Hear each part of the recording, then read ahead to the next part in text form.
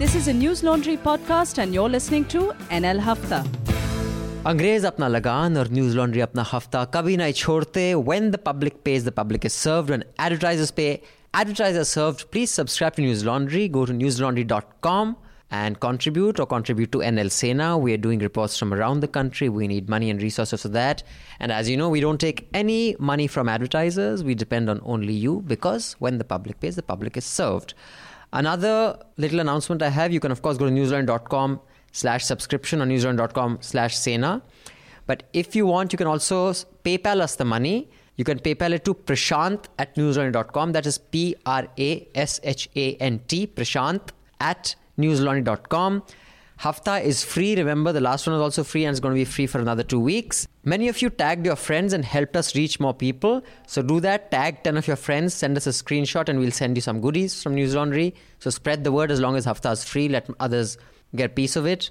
And finally, we have a new batch of the Naxalbari comic, Amar Bari, Tomar Bari, Naxalbari.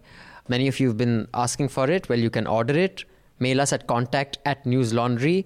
And in the subject line, write Amar Bari or Naxalbari and we will send you a copy. Of course, you'll have to pay for it. So yeah, those are my announcements. Now let me introduce the panel. We have our own in-house team of Manisha, I was about to say Koirala, Manisha Pandey, Anand Vardhan, who wasn't with us last week, he's here.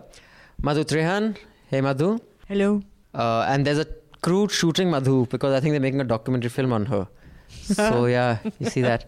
Not and quite. Let us introduce our guest, Kishwar Desai. Before I tell you that, other than the fact that me and Kishwar worked together in 96, 97, when was it, Kishwar? Long time ago. Yeah, very long time ago, thousands of years. Yeah.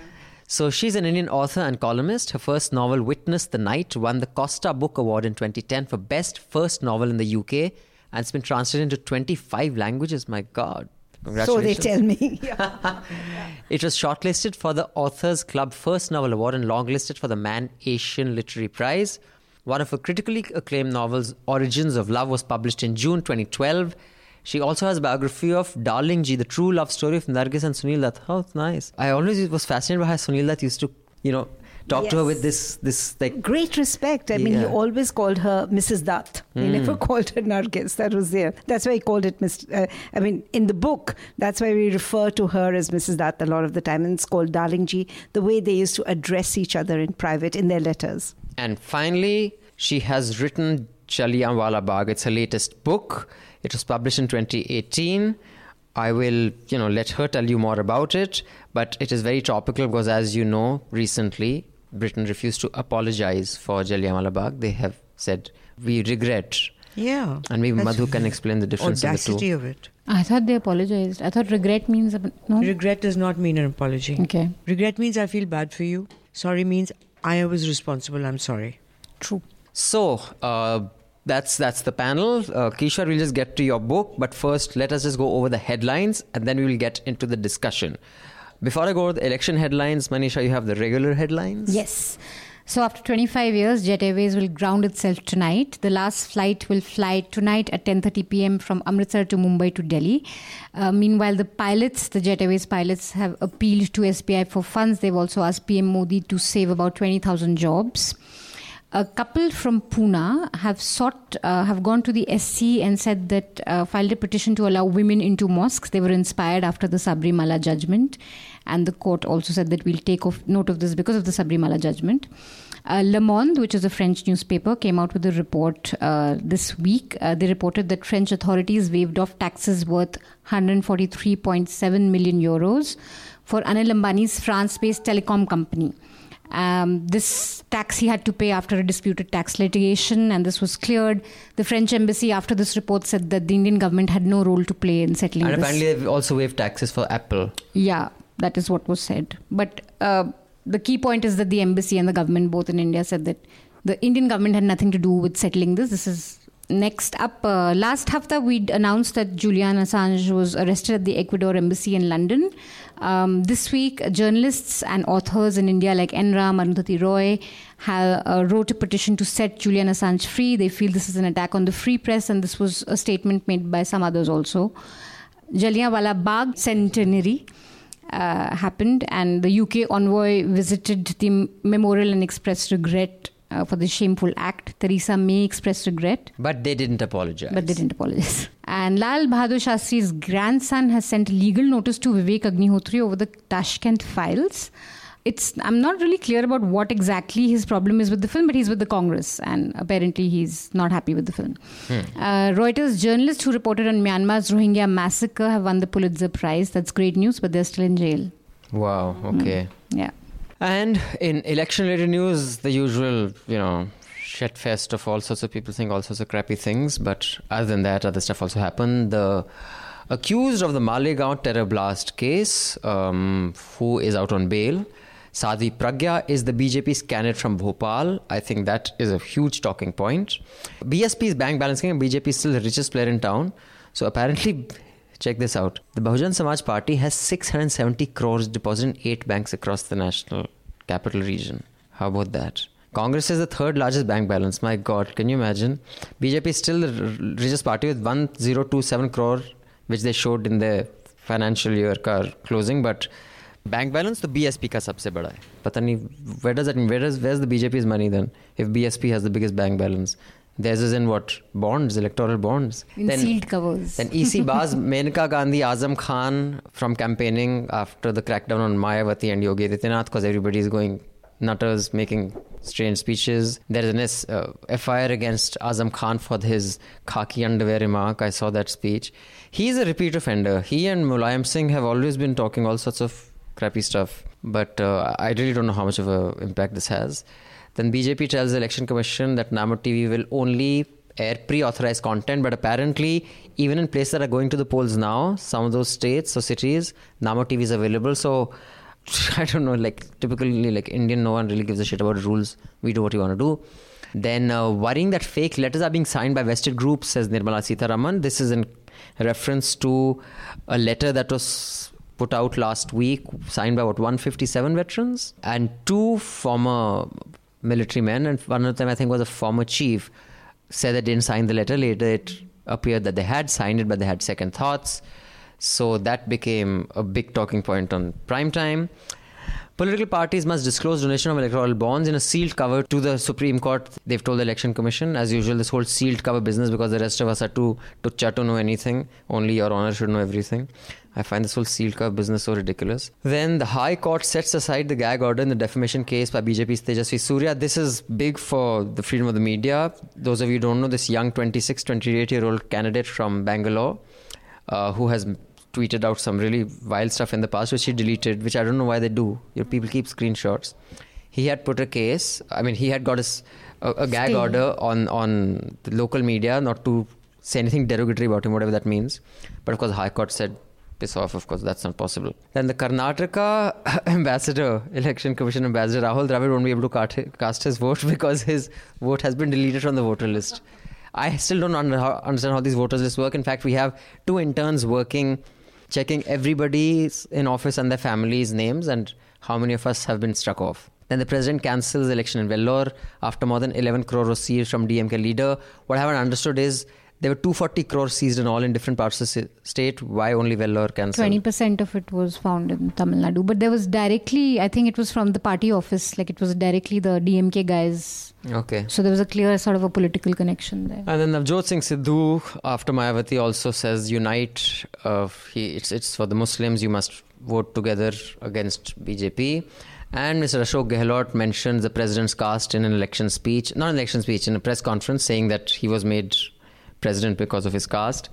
Both these things, in fact, are being seen as something that is a big deal or a violation. I think this is where we go a bit too far into the zone of political correctness. I don't see how this is a violation of anything. It's just exercising someone's fundamental right to free speech. And it's also not untrue.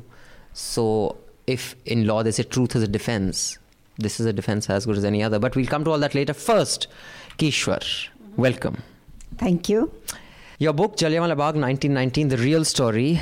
Tell us what this is about, who all you spoke to when you wrote this, and why did you think this is a book that needed to be written? Firstly, I do want to say thank you for calling me because, as you know, the last 2 weeks have been very, very crucial since this was the centenary. Last week was a centenary week, 13th of April. We completed 100 years of Jallianwala Bagh. And I also want to just quickly jump into the discussion that you were having, and then I'll go back to the book about the apology and regret. Now, apparently, and this again, not being a lawyer, I found this rather strange that if you regret, you do not have any financial liabilities, but if you apologize, you end up with financial liabilities. How interesting! Oh my God! Which is what they were, the British, as then always, they're keeping their Kohinoor safe. Yes, not only the Kohinoor. I mean, all those shiploads of stuff which went, to the which Victoria the Albert British Museum is full of. Yes. You can't imagine how large their Indian collection is. It is. It's bigger than anything I've seen in India, with 4 museums put together. Absolutely. So my point is, this was something which was told to us privately because we had formed a group and we had decided to approach the British Parliament, Theresa May. My husband even wrote to her, etc., trying to say that, look, this is the right time. It is good for you as well because you look such a different government to the one that existed in 1919. You no longer look racist. You look much more inclusive. You understand that India has come a long way. So just say that you're sorry. But this was explained to us off the record also, and then it came on record that it is the financial liability that is keeping them away from actually going Apologize means exposure to financial liability. And so that's one side of it. And also they're a conservative government, don't forget. Whereas a Labour, Jeremy Corbyn helpfully said that there should be a full-fledged, full-blown apology, and he really does want us to have it. So let's see. If he's elected, as it might just happen, sometime next year, we might get that.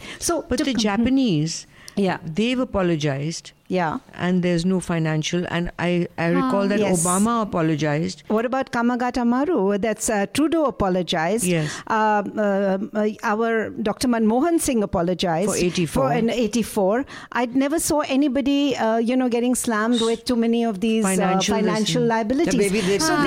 That's what I was also wondering, that no one in India would want them to pay up. So you're quite right, because when I did talk to the survivor, the families of the people who died, so the descendants, none of them really spoke about this. They all said that it would be something only befitting to the memories of the martyrs if the UK did apologize.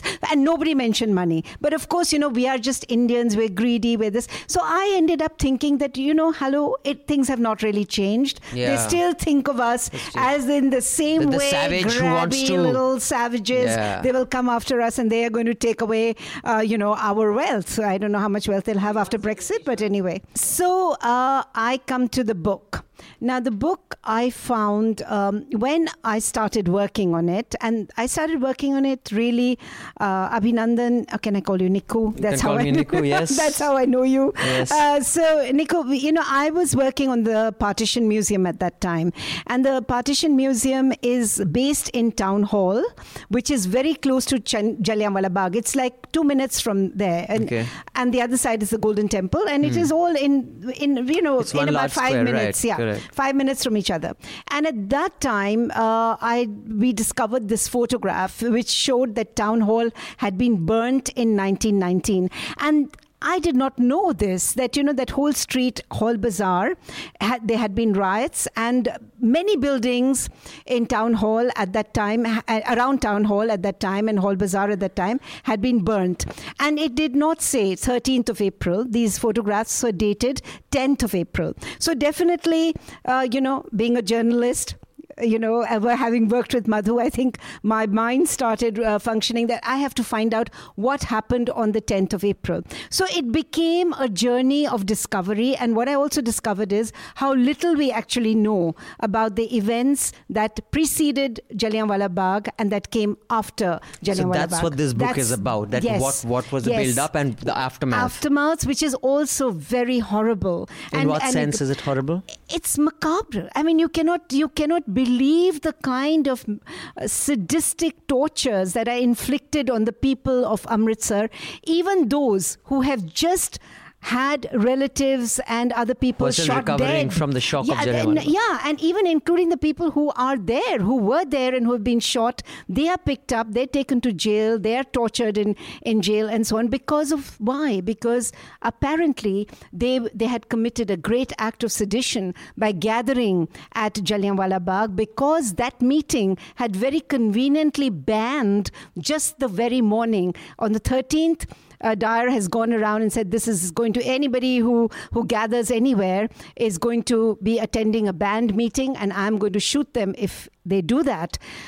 And he does not make this announcement anywhere, Jallianwala Bagh. People are not stopped from entering that place. But Nico, even before that, Punjab has already been suffering. It's been completely a very brutal regime under Sir Michael O'Dwyer, who's then the Lieutenant Governor of Punjab in 1919. And indeed before that, where he has already repressed many movements, including the Ghadarites, whom we've also forgotten now, that how brutal the treatment of the Ghadarites was. And they were rebels. I mean, basically, they were trying to get independence. This was much, much before anybody else in India was fighting for independence. They already were. And this was on the day of Baisakhi that the firing happened? The firing happened, yes. On Baisakhi Eve or the day of Baisakhi? No, on the day. 13th of April was Baisakhi. It was a Sunday. And that was the day that the firing takes place in the evening.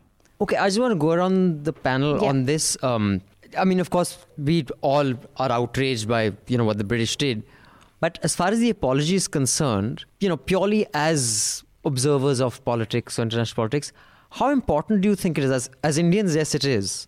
But otherwise, just if you look at it, what is the importance of it, you think, historically? As an Indian, I couldn't care less. But if I was British, I would be concerned. I would want my British government to apologize, because it represents a certain way of thinking and what you want your national character to be. So the Japanese find it very easy to apologize. Americans find it a little more difficult, but they have. And obviously the Brits have a real serious problem with it. So I think it's this legal thing that it's financial and people will make claims. It's so many apologies have come across. In Manmohan Singh apologized for the 84 riots, and nobody's filed cases for financial restitution. So I don't accept that. Anand?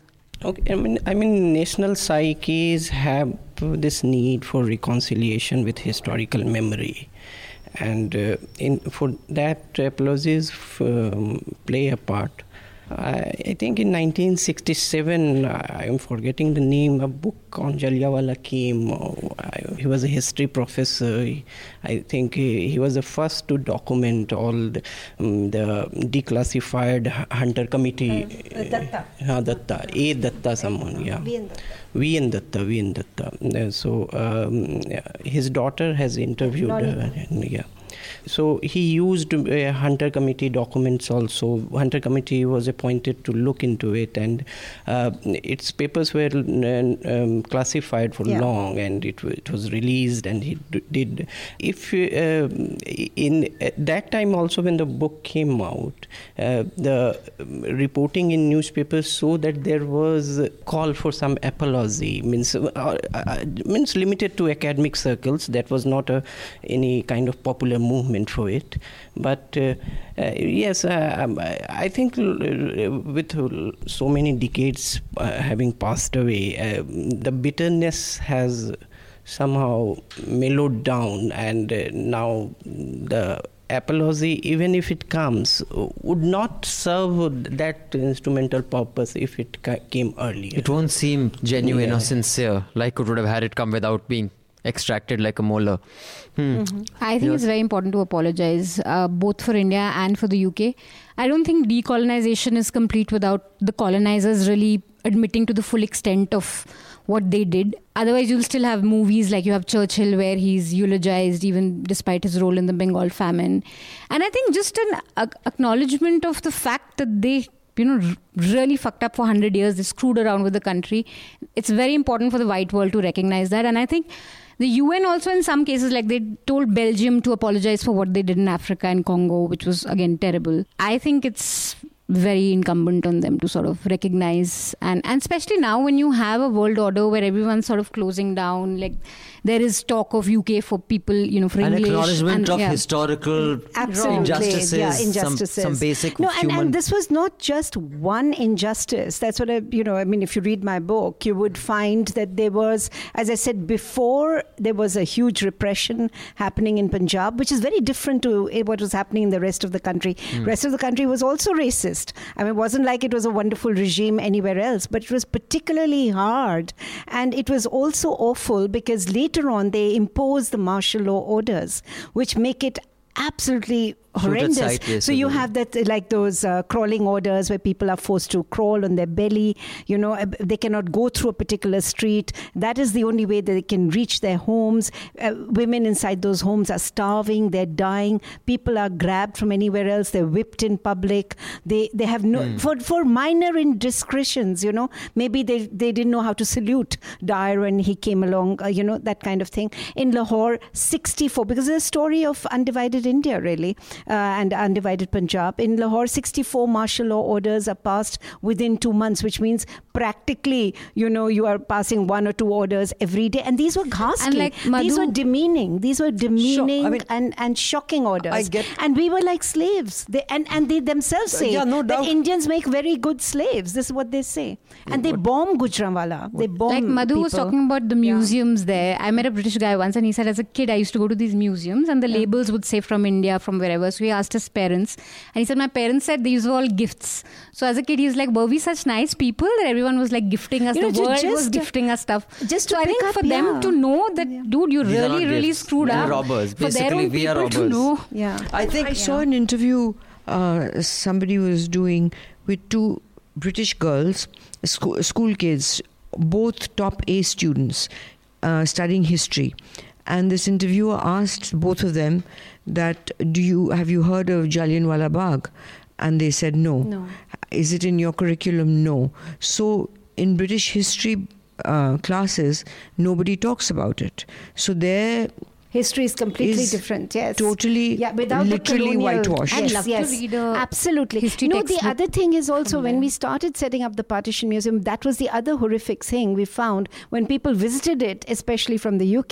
This is the first time they even understood, and we had little kids coming to us. They had no idea that this was at one stage the same country and that it had been divided. But in this particular case, it's truly awful because they have no idea at all, and which is why we are trying to now set up these exhibitions which have gone to the UK and they've been set up in Manchester and London and so on, so that people there can understand what happened. I have one question, may seem a little provocative. I'm not indulging in what about it. Let me put this out there. What the British did, they should apologize for, absolutely. My question is, why do we not seek a similar apology? And this was sparked off by the Twitter battle between Harsimran Badal and Amrinder Singh. I don't know how many of you followed it.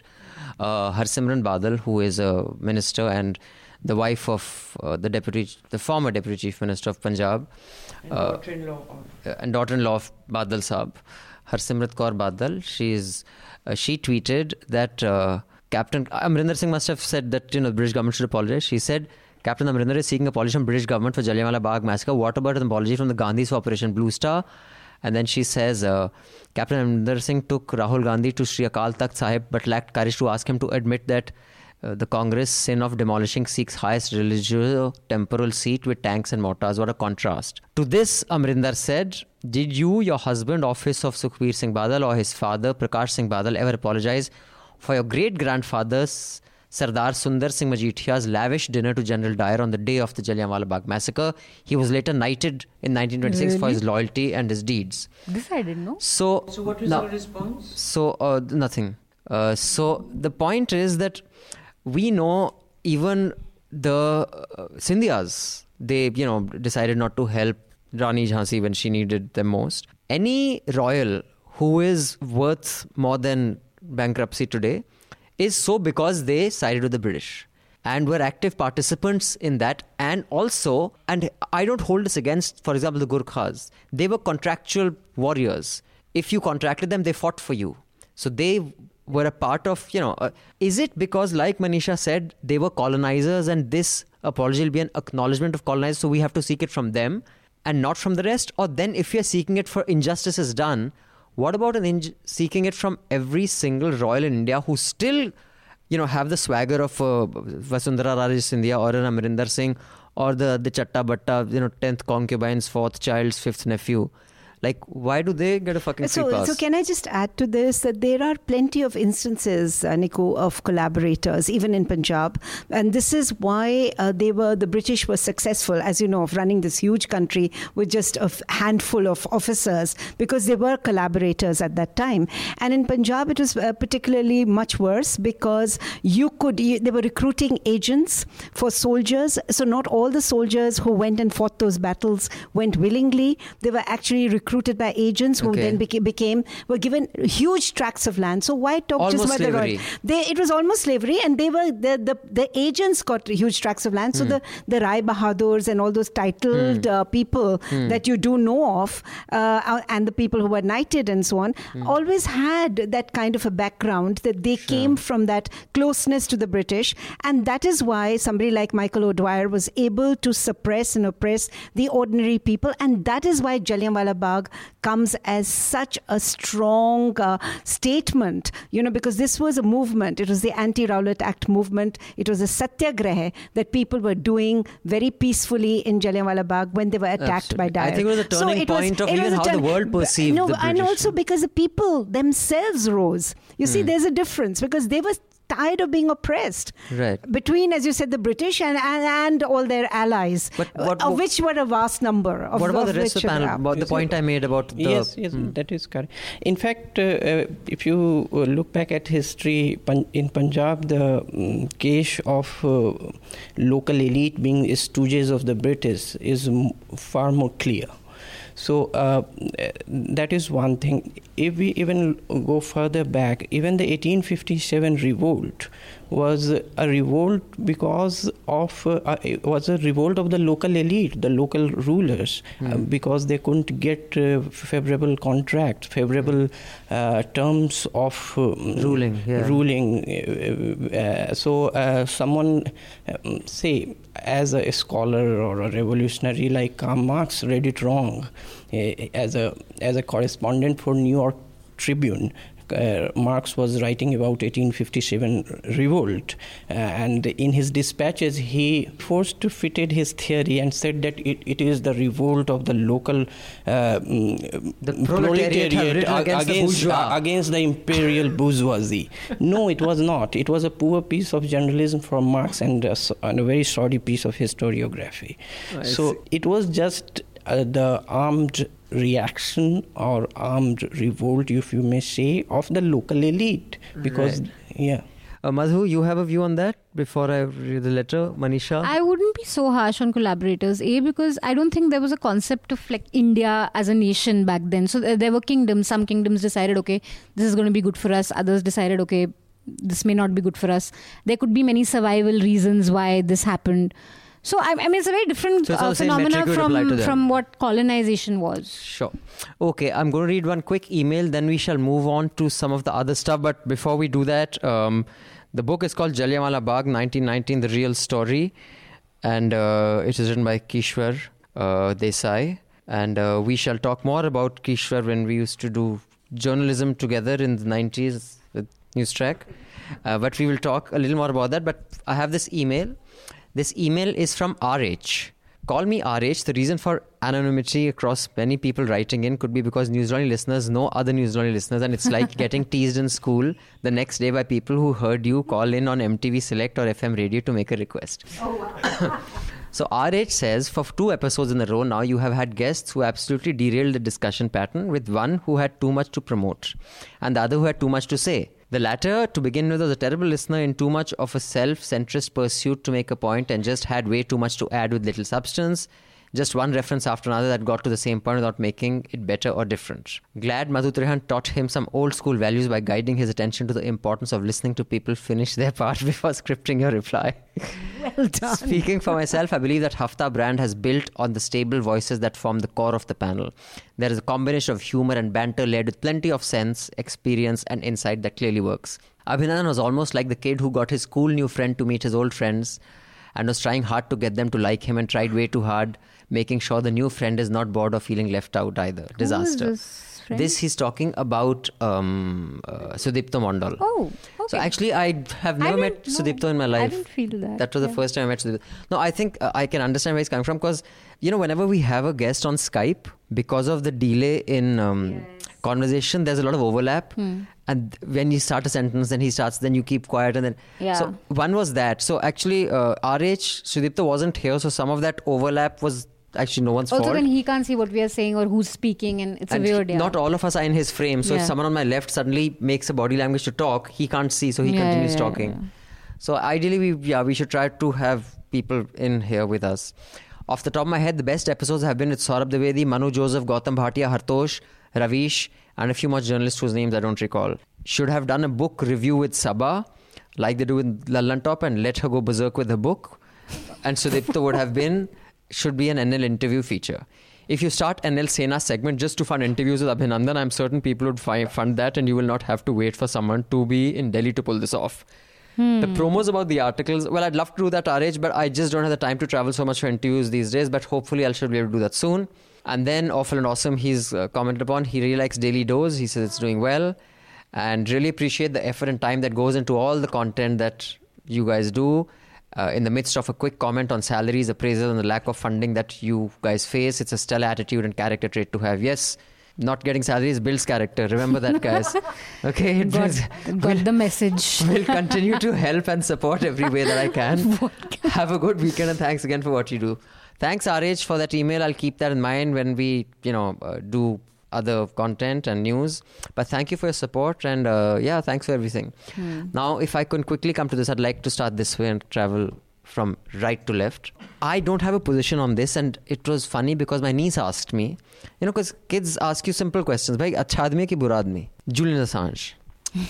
तो मैंने कहा यार सुना है that बहुत ही वो भद्दा किस्म का इंसान है. He was getting sex workers into the embassy, और वो बाथरूम पता नहीं गंदा छोड़ देता था और क्या क्या करता था, और and rubbed it on the walls. Some of it is crap also. Exactly, I know it is. He rubbed it on the walls. No, I think that is a bit. Thing. I think it's a bit. They're just demonizing him so that they can. But that has nothing to do. And a very good WhatsApp forward I got. That has nothing to do with what he did. Yeah. It's like saying कि भाई देखो he digs his nose, but that other person is a terrorist. So भाई ठीक है, that judge digs his nose, never mind, but his judgment was sound. So, but at the same time, he unloaded a lot of content, like the Hillary mails. He became this partisan playing politics. He was not doing journalism anymore, is my view. But at the same time, what he did was huge. What was that person who saved prison time, who's become a woman now? Chelsea Manning. Chelsea Manning. Yeah, that entire was made possible because of what Julian Assange did, and Manning got a pardon from Obama, if I'm not wrong. Very late in the day, but yeah. Yeah, but he did kind of acknowledge that, okay, that person was wronged. So, Madhu, provide an answer to that person who asks you, Julian Assange, does he deserve to be punished or not? Good man, bad man? See, I think Julian Assange represents the new kind of, I wouldn't call him a journalist because he's not out there digging up stories or reporting or interviewing people, what a journalist does. What he did do enable hacking, and that is different. Journalism is not hacking. It could be part, if you hack someone as part of a story, even that's forgivable. It's one tool in a larger project. Yeah, so this was just that. So he's a hacker. And then, as you notice, as he goes along, he's extremely partisan. He became a political player. He's a conservative. He's a supporter of Donald Trump. And is he? He's a supporter of Donald Trump. I think he was anti-Hillary, but I don't think he was pro-Donald Trump. But I mean, not anti-Hillary, but he Ajit ने बोला था दुश्मन का दुश्मन दोस्त होता है. No, like there are people who are anti-Congress in India, but they're not. So I've seen two documentaries on him, and I also saw him in conversation in the Wales Hay on Rye book festival, where he was on the dais and the audience really slaughtered him.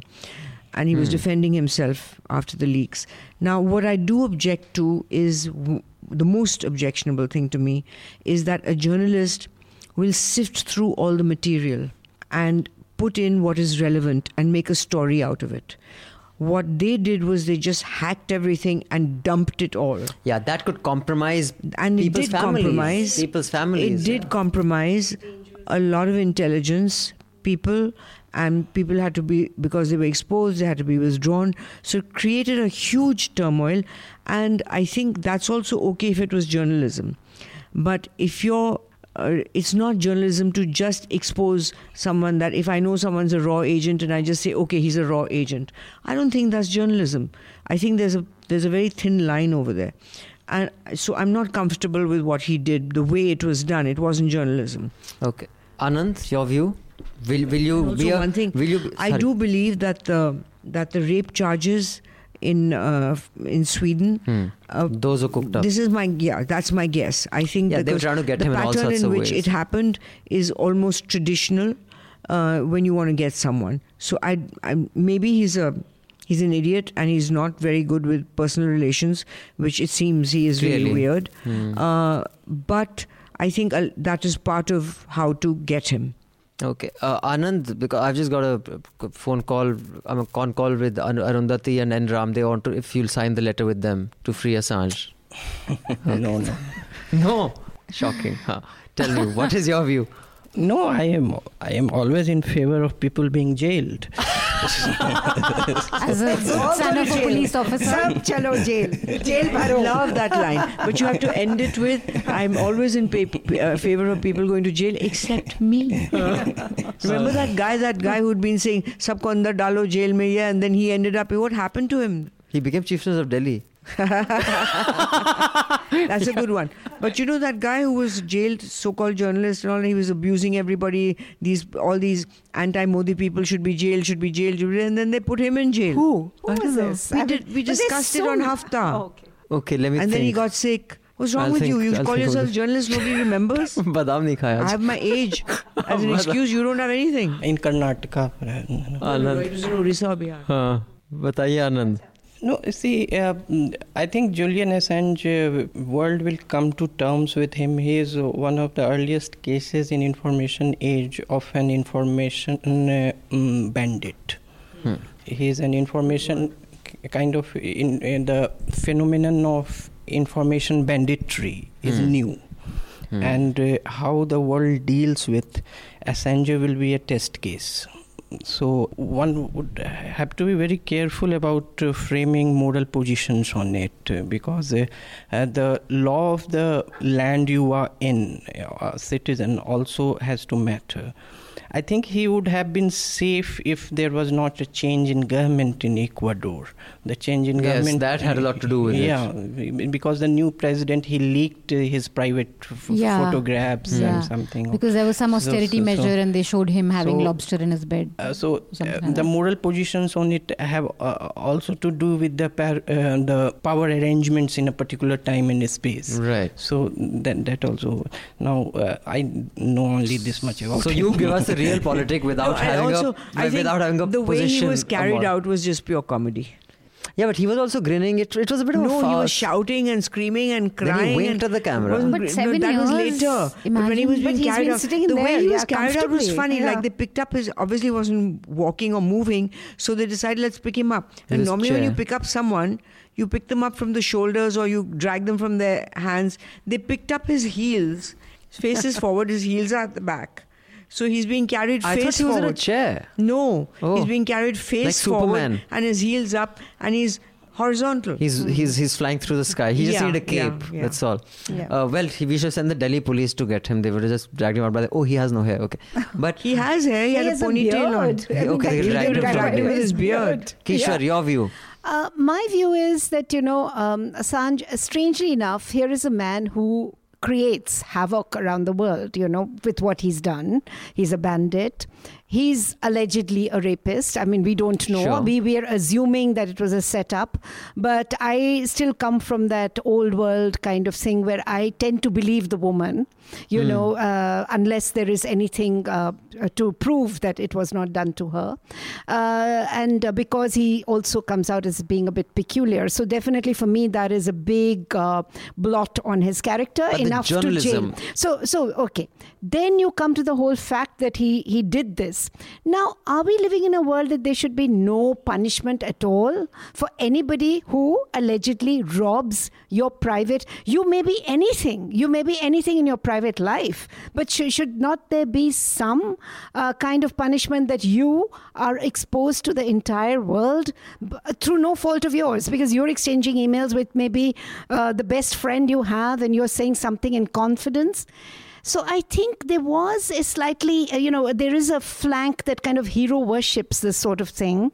And I'm a little, cautious about that, because ultimately, no matter what the rules of the new information age are for some people, but definitely when I put a WhatsApp message out there or I email somebody, I assume I'm doing it in privacy, though, as I know now that governments are spying on me, etc. But hopefully, nobody's going to leak all that information. So I am on the side, unfortunately, for the other people who write, I'm not on the side of the people writing that letter and saying that, free him, because I think he needs...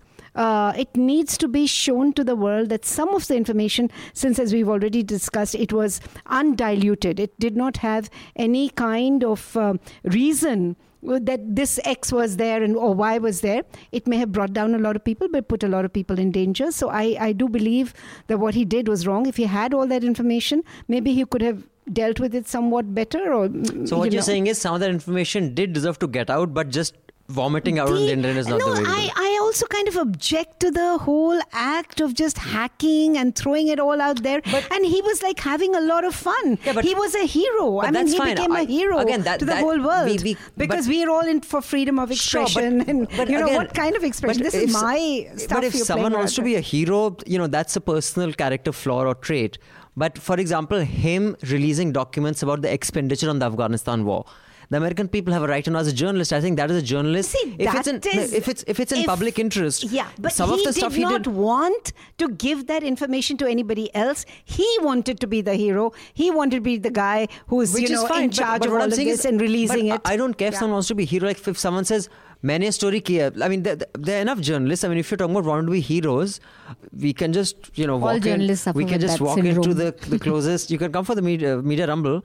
And you'll see many people who are just they do journalism to be heroes. I mean, I will not hold that against them. I'm saying some of the stuff that he released, undiluted, undiscriminating about what he's putting out there. It was not a story. It was not a story he was doing. Yeah, but what I'm saying is not make a story out of it. Okay, sure, make a report. But what I'm saying is, why should he share that? But getting information by means that are not always consensual.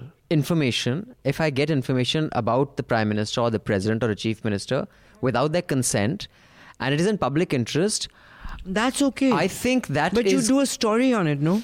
Okay. You just don't vomit the whole thing out there and then say, hey, what a great guy I am.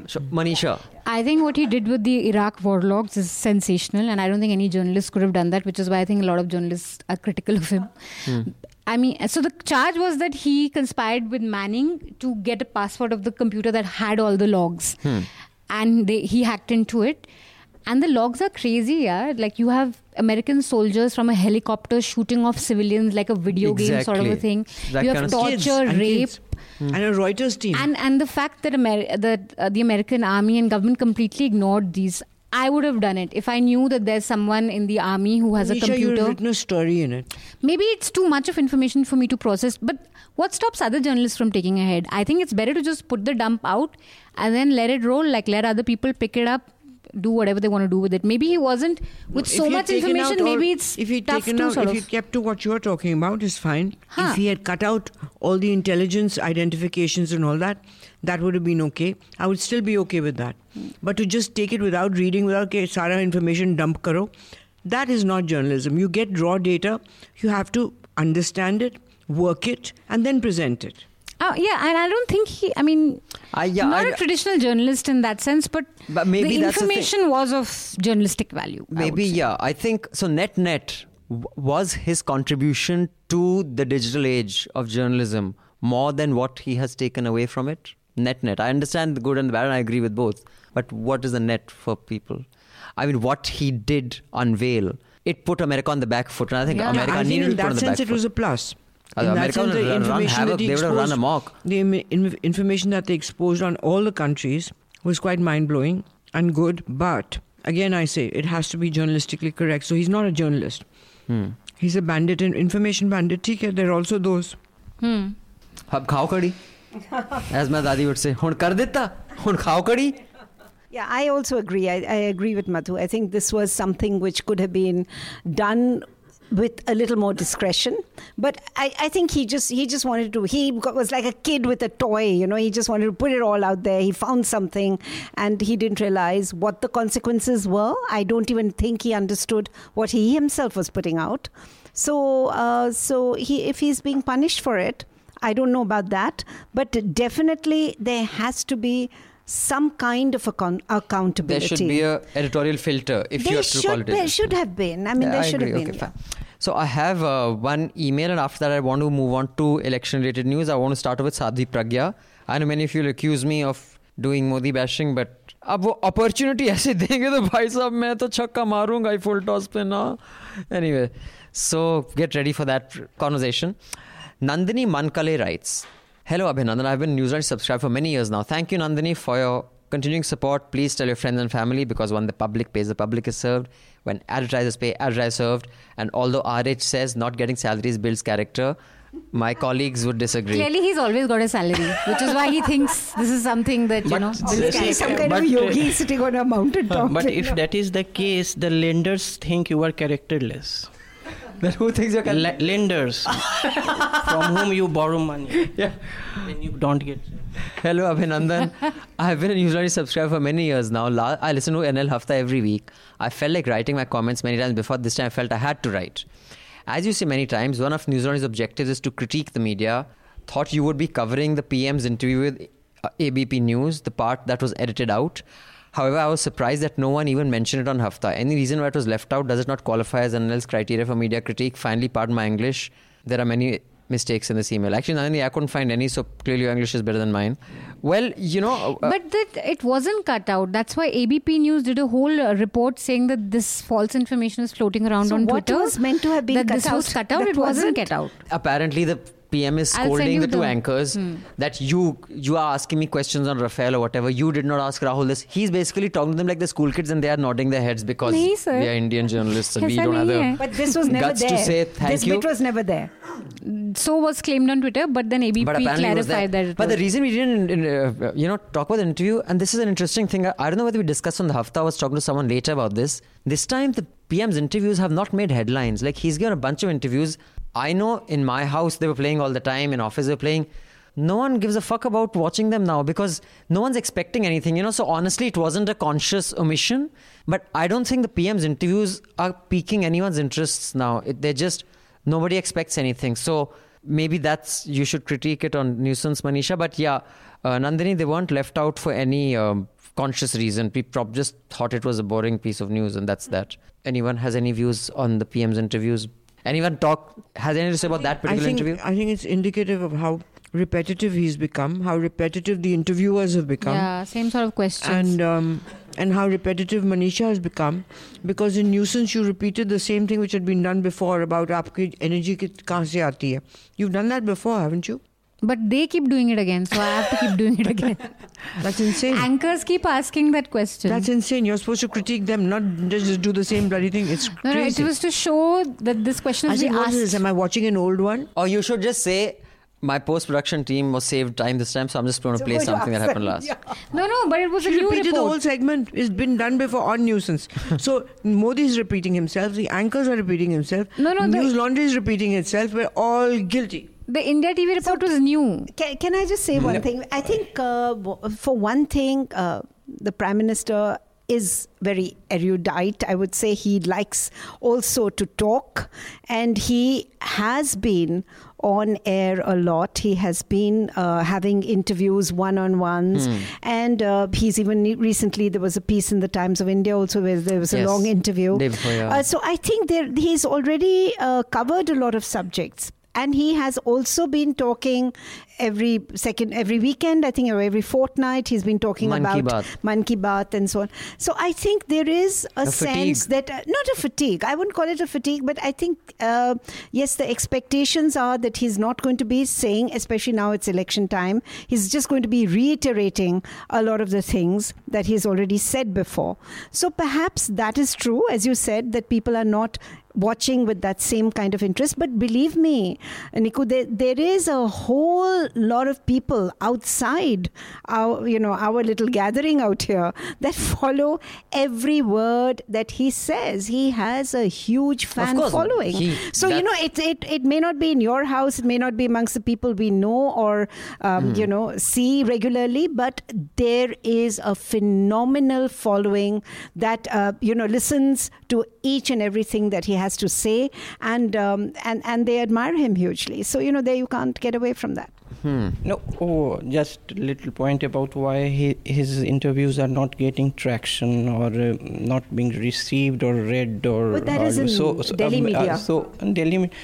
I think it's also about the timing. When you are addressing 5-6 public rallies daily, and you are saying different things, but some core things are same, and at the same time you are giving interviews to channels, newspapers, so you are more expected to say the juicy things in public rallies, not interviews. And the television channels are playing those rallies, the rally speeches. So then there's no reason for the interview. What interview? He is only giving for the people who will not go out to vote. Means who is? There are very few people who read English newspapers and vote. But I will say this: I'm taking a metric of the same. I'm comparing apples with apples. In 2014, every interview of Narendra Modi on exactly these channels was a big deal. Because we didn't know him. He was a new factor in our lives in that time. And also, like Madhu said, now I think they don't even pretend to hide it. He does scripted interviews. So no one, at that time it was still ambiguous. No, tough questions asked. Narendra Modi does not do an interview unless he knows what the questions are going to be. I mean, I don't know about that. I mean, I've never done an interview with him. So we know about that. I think the News 18 interview was better with Rahul Joshi, but there was one thing strange which was pointed out by others also, that while giving the interview, Narendra Modi suddenly he shifts to the camera and focuses on camera, and it's as if he's reading from a teleprompter to address the nation, to give a sort of a speech. That was pretty strange, because in an interview it's always two people talking to each other. Yeah, but I think so. Anyway, so that's that. I will quickly just do a plug once again and then get into the Sadhvi Pragya issue and my hypothesis that I've been harping on for so long, that the whole economic agenda is just a farce. It is purely a cultural agenda. And I have 3 instances to prove it. But before that, guys, the News Laundry Sena is around the country bringing you stories, ground reports. So I'm sure you've been seeing our stories, Elections with NL. You can PayPal us money for that to prashant@newslaundry.com, prashant@newslaundry.com, or you can go on to newslaundry.com/Sena and contribute, because you guys got to help us cover elections, because it has to serve you, the public. Also a reminder that this hafta will also be free. So we had asked you guys to tag at least 10 of your friends on Facebook or Twitter. Send us a screenshot to contact@newslaundry and we'll send you a goodie. Many of you have done it, and this is happening because you're fixing some tech glitches, and many of you have been complaining. So the app and the website will hopefully be in good technical condition by the end of this month. Until then, we've taken the paywall down. So until we fix the glitches, we need you to make the most of the free episodes. Tag any of your 10 friends with the Hafta post on Twitter or Facebook and send a screenshot to contact@newslaundry. You shall be adequately rewarded. And also the new lot of Naxalbari comics is up. So, just laying the context, Sadhvi Pragya, who is an accused in the Malegaon blast case, I'm sure you've read the pieces of what the judge had said at the time. She has been, what's the word I'm looking for? Jab baizzat bari kiya jata hai? Acquitted in one case with the Ajmer blast. And also, she has not been charged under Makoka, if I'm not wrong. UAPA. Charges were dropped. Initially, I think she was charged, but those charges were dropped in 2016. But the fact that she's been put up as a candidate is clearly because of what are her chops. Her chops are that she is one of the people whose bike was apparently used for the Malegaon blast. And there have been meetings where things were said about teaching the Muslims a lesson. Whether she was involved in the blast or not, I don't think anyone disputes that she has held those views. So her claim to fame is what? Her claim to fame is that. Yeah. Now, she's one candidate. We have seen the speeches. There's no mention of Vikas. There is a lot of Hindu-Muslim. There is a lot of green hai, unka green virus hai. And I have 3 very good friends who are hardcore Modi supporters. And they have defended everything he's done, from Yogi to demonetization till today. One of them is a banker. I was like, tere to clients to do bhi jayenge. He still defends demonetization, that it was a great economic fillip. Because when you paint yourself into the corner, you can't say, fuck, I was wrong. So you keep defending the indefensible. But on this, 3 of them have said, okay, fuck, we can't go this far. At least 3 people I know. And I have a feeling what Kiran Bedi did to BJP here, because I remember many geniuses who did not know Kiranji and had not worked as closely with as I had. When she was made, I said, wah, BJP to doob gayi, khatam. Because she can't get along with anybody.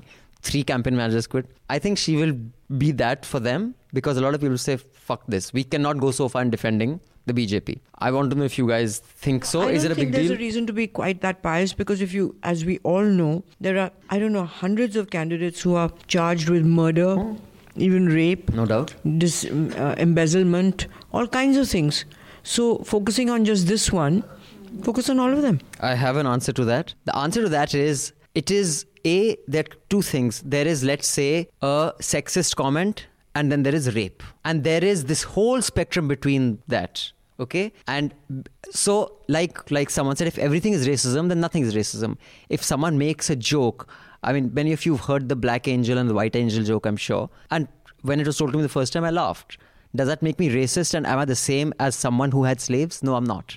And I refuse to, make that whataboutery legit.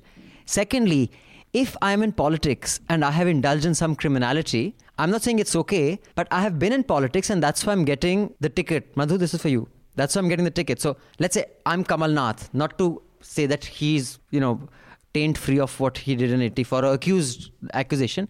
He was in politics. He's accused of that. And then in continuation, he got a ticket again. Sadhvi Pragya has got a ticket because of her accusation. You get the difference? There's a big difference. Today, I am known for what? Let's say I'm known for my social service. And I also have a murder accusation against me. You can say, social service ne kiya, that's part of the political thing. But if your entire claim to fame is your murder accusation, it's clear why you've been given the ticket. So but she's also a sadhvi, hang on. She's supposed to be some kind of a religious person. So I'm saying, can I just say one thing, Nico? I think, can I just ask you another question, and then we can come back to what's happening.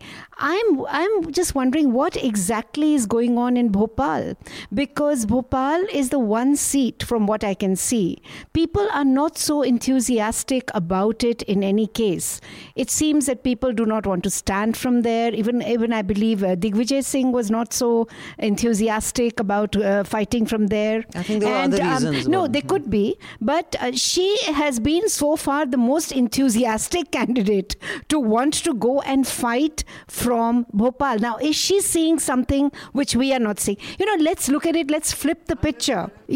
So let's flip the picture. Sometimes the candidate is representing something which you and I, sitting in a Delhi studio, are unable to see. So what is happening in Bhopal. Bhopal is full of bigots who want Muslims dead. I don't know. No, I don't see it that way. I mean, I'm sorry. I've always been an optimist, even in the most terrible circumstances. I still like to believe that there are good people out there, and they cannot be. You cannot just tarnish a whole community like that. That all Hindus are like this, all Muslims are. I think that also is very extreme. But for the BJP to choose a candidate like her and put her after their experiment with Yogi Adityanath in UP, is it saying something to us that we are just going on bashing her up and saying she's like this, she's like that? Firstly, I mean, she's a woman, she's a candidate. She had many allegations about what was done to her behind bars. I have no proof. I don't know whether that was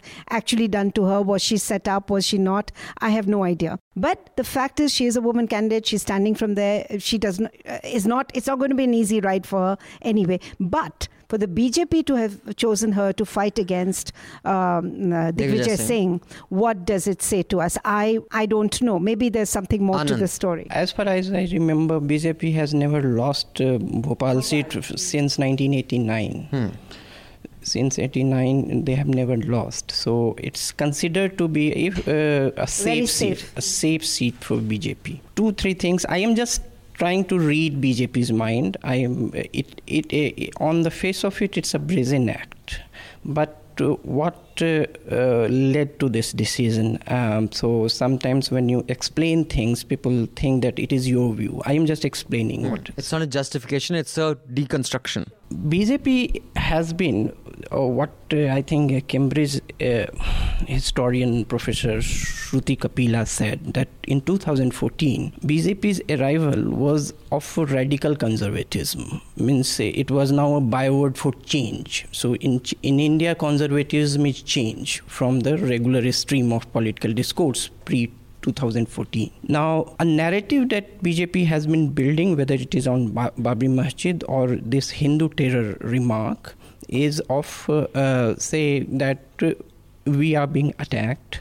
And Swadhivi Pragya, there are a lot of accounts of her being manhandled and mistreated in jail. And she has anyway served, I think, 8 years in jail. So this victimhood narrative is deeply entrenched in the psyche that they want to appeal to. Now, those who don't buy that victimhood narrative are anyway, they say that they are not our voters. They will anyway not vote. And whatever our positions may be, Hindu terror remark does not go well with Indian psyche. So because of its very small scale, it is still seen as hasn't reached a critical mass, which is still seen as an outlier. I mean, something that and is also as a response, never the instigator. As an exception.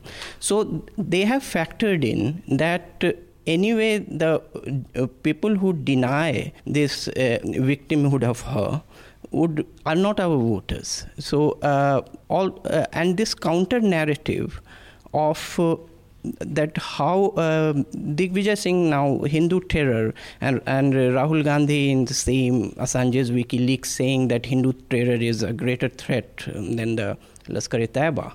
Now they want to cling to these statements and try to juxtapose it against a person who is seen as a symbol of it. 2-3 things. Now, fourth, that politics also works on information asymmetry. Some of the information that government has. Now, 2-3 things.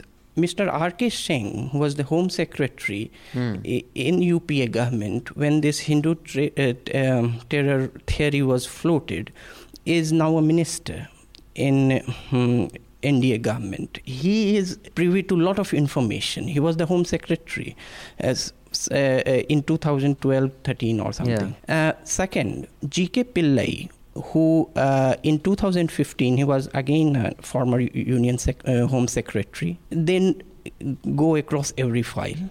He said that Hindu terror was a fabrication. He is not aligned to any party. It was a fabrication. Maybe he got some, but whatever, it was a fabrication. So what they are very confident about is that this will be a weak case. The case against Swadhivi Pragya, you're saying will not... And even if a fresh government comes at the center and they try to frame Swadhivi Pragya again, it would be very difficult politically for it. Because BJP has made it politically difficult to punish her now. Okay. Manisha, your view? I'm with you on this. I mean, I don't think all crimes are same. I do think those accused of rape, it's a bigger crime than, say, a sexist comment. Or even when you look at the criminal record, a lot of the criminal cases against them are unlawfully, gathering and all that. But this is somebody who's being accused under the UAPA. There's a statement by an RSS man who said that I've attended meetings where she has said that we will take measures to control the Muslim population in Malegaon. So this is a person who has some serious charges. And like you said, her claim to fame is anti-Muslim bigotry and taking it to another level of violence. That is her identity. That's her primary identity. So if you give her a chance, I mean, then it's just really clear what BJP is about. Yeah, in fact... I'm sure that may have support. Like there may be many people who feel that they were framed, or that the UPA framed these guys, or that she was tortured. But some things, like an RSS member's statement, I really don't see why he would lie about being in a meeting. I've seen having support is, I don't think... So BJP is not a monolith. Many in BJP may not be in favor of that. No, absolutely. Yes, but that yes, is, I think, true for any... None is a monolith, but I think there is something primarily that defines you. So, like for example, would he be a good brand ambassador for gender equality? No, he would not. He'd be terrible at it. I mean, his attitudes towards bar, his attitude towards when, all the bais of Banaras want to join the movement, he said, you are not women who are worthy of being a part of such a pure movement. But is Bapu's identity sexism? Or is his identity a man who held non-violence as a weapon unlike anyone had ever done? Martin Luther King was a dick in many ways, but what is his identity? Is it infidelity? Or is his identity civil rights? So what is her central identity? What is her central identity? Her central identity is that of a bigot. And that is a big differentiator. And talking about, I just have this email, and Kishore, I'll let you come in first, and then we can go to Madhu. Dheeraj says, hi all. This is not really a comment on News Laundry, but more like questions to the panel. This is actually a point to ponder after listening to Amit Verma's Seen and Unseen, The Lost Decade. It's a podcast, a review of sorts of Pooja Mehra's book, The Lost Decade. The whole podcast talk about how Pranab Mukherjee's political compulsions made him take extremely costly socialistic overtures in UPA too, and Modi's inclination to make every policy with thought given only to its political benefits. A few questions, requests for comments from the panel. If politicians are more inclined to play to their bases, aren't they actually then making policies for the masses? Yes, they could have consequence to the rest of the masses. And he's put all these in quotes, the rest of the masses and masses. The way in which electoral politics works, it will always remain this way, where policies which hurt the whole country but not your base will always be implemented. If being a politician is a job, then you are only saving your job. Secondly, the only way that we can have breakthrough is if the election of an MP and MLA is devoid of any party affiliation. You vote a candidate, and a good or bad candidate comes together. Well, too idealistic, but yeah, we go to it. And 3, how can you do this? Think tanks, mass movements, building a new constituent assembly. So yeah, he wants comments on that. And by the way, a special mention for Daily Dose. Absolutely love it. Dheeraj. Thank you, Dheeraj. Thank you for your support. Thank you for your subscription. Before I'll go straight to Kishore, and then Madhu can come in. So the one thing that you said about playing to the base, I think, there's some parties that have a base that will not abandon them, like Mayawati party. Mayawati can do what she wants. The base won't abandon her. Similarly, BJP, because they have it's an ideological party, and that is their base, their basic fundamental ideology is based on, here it could be Hinduism, there it's, being from the Dalit community. But that's the whole challenge of a leader. If you're just going to be populist and say, okay, the mob wants to kill someone, let's go kill him. The leader, I think, is a balance of understanding which way the people want to go, but yet being the more progressive voice, the voice that, like Abe Lincoln, like much of America wanted slavery to stay. He says, okay, let me strike a deal, but on this we are not going to compromise. So you convince the country to do what is right. So I think it's not a black or white. Yeah, sorry, Kishore, come in, and then Madhu, you had a question also. Well, totally. I mean, this is what we believe, that politics should be more like social service. It should be about the nation first. It should not be about you or the people. But you know what's happening more and more, Nico? I can see that in India. I mean, we blame the British about divide and rule. And I'm not talking about any specific party. This whole thing about trying to garner the Muslim votes, which has come out so openly this time, and it is so sad. I mean, because they are every bit as Indians as the rest of us are, but somehow it is, many parties are now appealing to them, be it your Mayawati, be it anybody, Sidhu. So even Sidhu, I mean, Congress, yes, they're also appealing. So when you talk about going beyond your vote bank, and you're trying to reach out, you're still reaching out to another vote bank. You're not actually looking at the country as a whole still. Your only goal is how do you get past that 33, you're 33, you're 34, you have to reach that 50%. उधर तक तो आप पहुंच नहीं सकते. 30-35% आपको votes मिल जाए. Are you saying that's inevitable? आप जीत गए. Somehow A plus B plus C, you just get that formula right, and you've made it. So I think the fact that Mayawati 70 years after independence, still has to have a Dalit vote bank, for me is very saddening. It means that for we the have country as a not, whole. because we have not been able to break that. We've not been able to make them feel. And now we're talking about the undivided Hindu vote. Where is that Hindu vote? If it still requires a separate base. See, the question I wanted to ask Anand is that obviously this lady Sadhvi, she's got a set bank vote. And if those people are going to vote for her, as you said, the BJP has always won in Indore, then why do they need her? In Bhopal. Then why do they need her at all? Because those people are going to vote for BJP anyway. So it doesn't make sense that to put her up. Then why? It's a symbolic thing it's against Digvijay. Why do you need it? Against Digvijay, particularly. No, but you see, what you said was that you appealed to the area that is not your vote bank to get more votes. So what's the point? Here they could have put somebody who maybe would have stolen votes from the Congress and the regional parties. No, I think it's not just an electoral strategy. It has even not been left to conjecture. Amit Shah today in a rally said that we have given her a ticket to send a message that against the coinage of the term Hindu terror. So means it's a kind of response to the nonsensical nature of the phrase. It's something like that he said in a rally. Now it's symbolic, first thing. I think it is the core. It is the core that electoral victories will come and go, but the Hindutva or the right-wing ideology, some core has to be retained despite electoral base. Has to be retained. Suppose Modi loses this election, that does not mean that Hindutva will disappear. Exactly. It's the swing. I mean, it is the same. So many places where Trump won were places that Obama had won last time. So there is a big floating. But Madhu, what about that question? What is your answer about the leader? Will a leader not only cater to the base, rather than leading, the leader will follow a mob? That question that Dheeraj asked. I think that's somewhat dangerous, because I think a certain amount of welfare decisions have to be taken in a country like ours. But unless they have something which will change the situation so that that kind of welfare is not required, then it has no future. All right. So if temporarily or for periods of time to get ourselves on our feet, we do these populist measures, that's fine. But my problem is that when politicians only talk about and promise things to people for the votes, for their votes, I think first of all, number one, people are too smart. They're not going to buy it. The Indian populace is quite cynical and jaded, and any village you go to, they say, vote lene aaye the, and then they vote for whoever they like. So they can promise all that they like. It doesn't influence them that much. It's not like they'll say, usne bola tha mujhe itne cylinder milenge to main isko vote dena. I don't think that it's that effective. And secondly, it's a dangerous thing because... if a mob wants blood, you'll give it blood. Yeah, sure.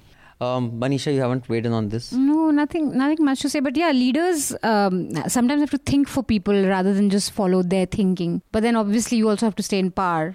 So I think a good mix is what you need. Someone who can give the danda also and think for the people and be a visionary, but also stay in the job. Because if you're not in the job, you can be as much of a visionary as you want to, but or convince the people that this is the way to go, like Bapu did. He says, this is what I believe. You want to come with me? Come. If you don't, go. But this is what I'm doing. And people came. So, yeah, I mean, he didn't say it's, let's go burn everybody just because... that kind of charismatic leader, because again, in my book, I go back to that over and he's just about 48, 49 years old when he returns from South Africa. So I still have 3 years to become Bapu. Yeah, you can become... And yet, he is considered a saint already. He's already a Mahatma. So he just has to make that one...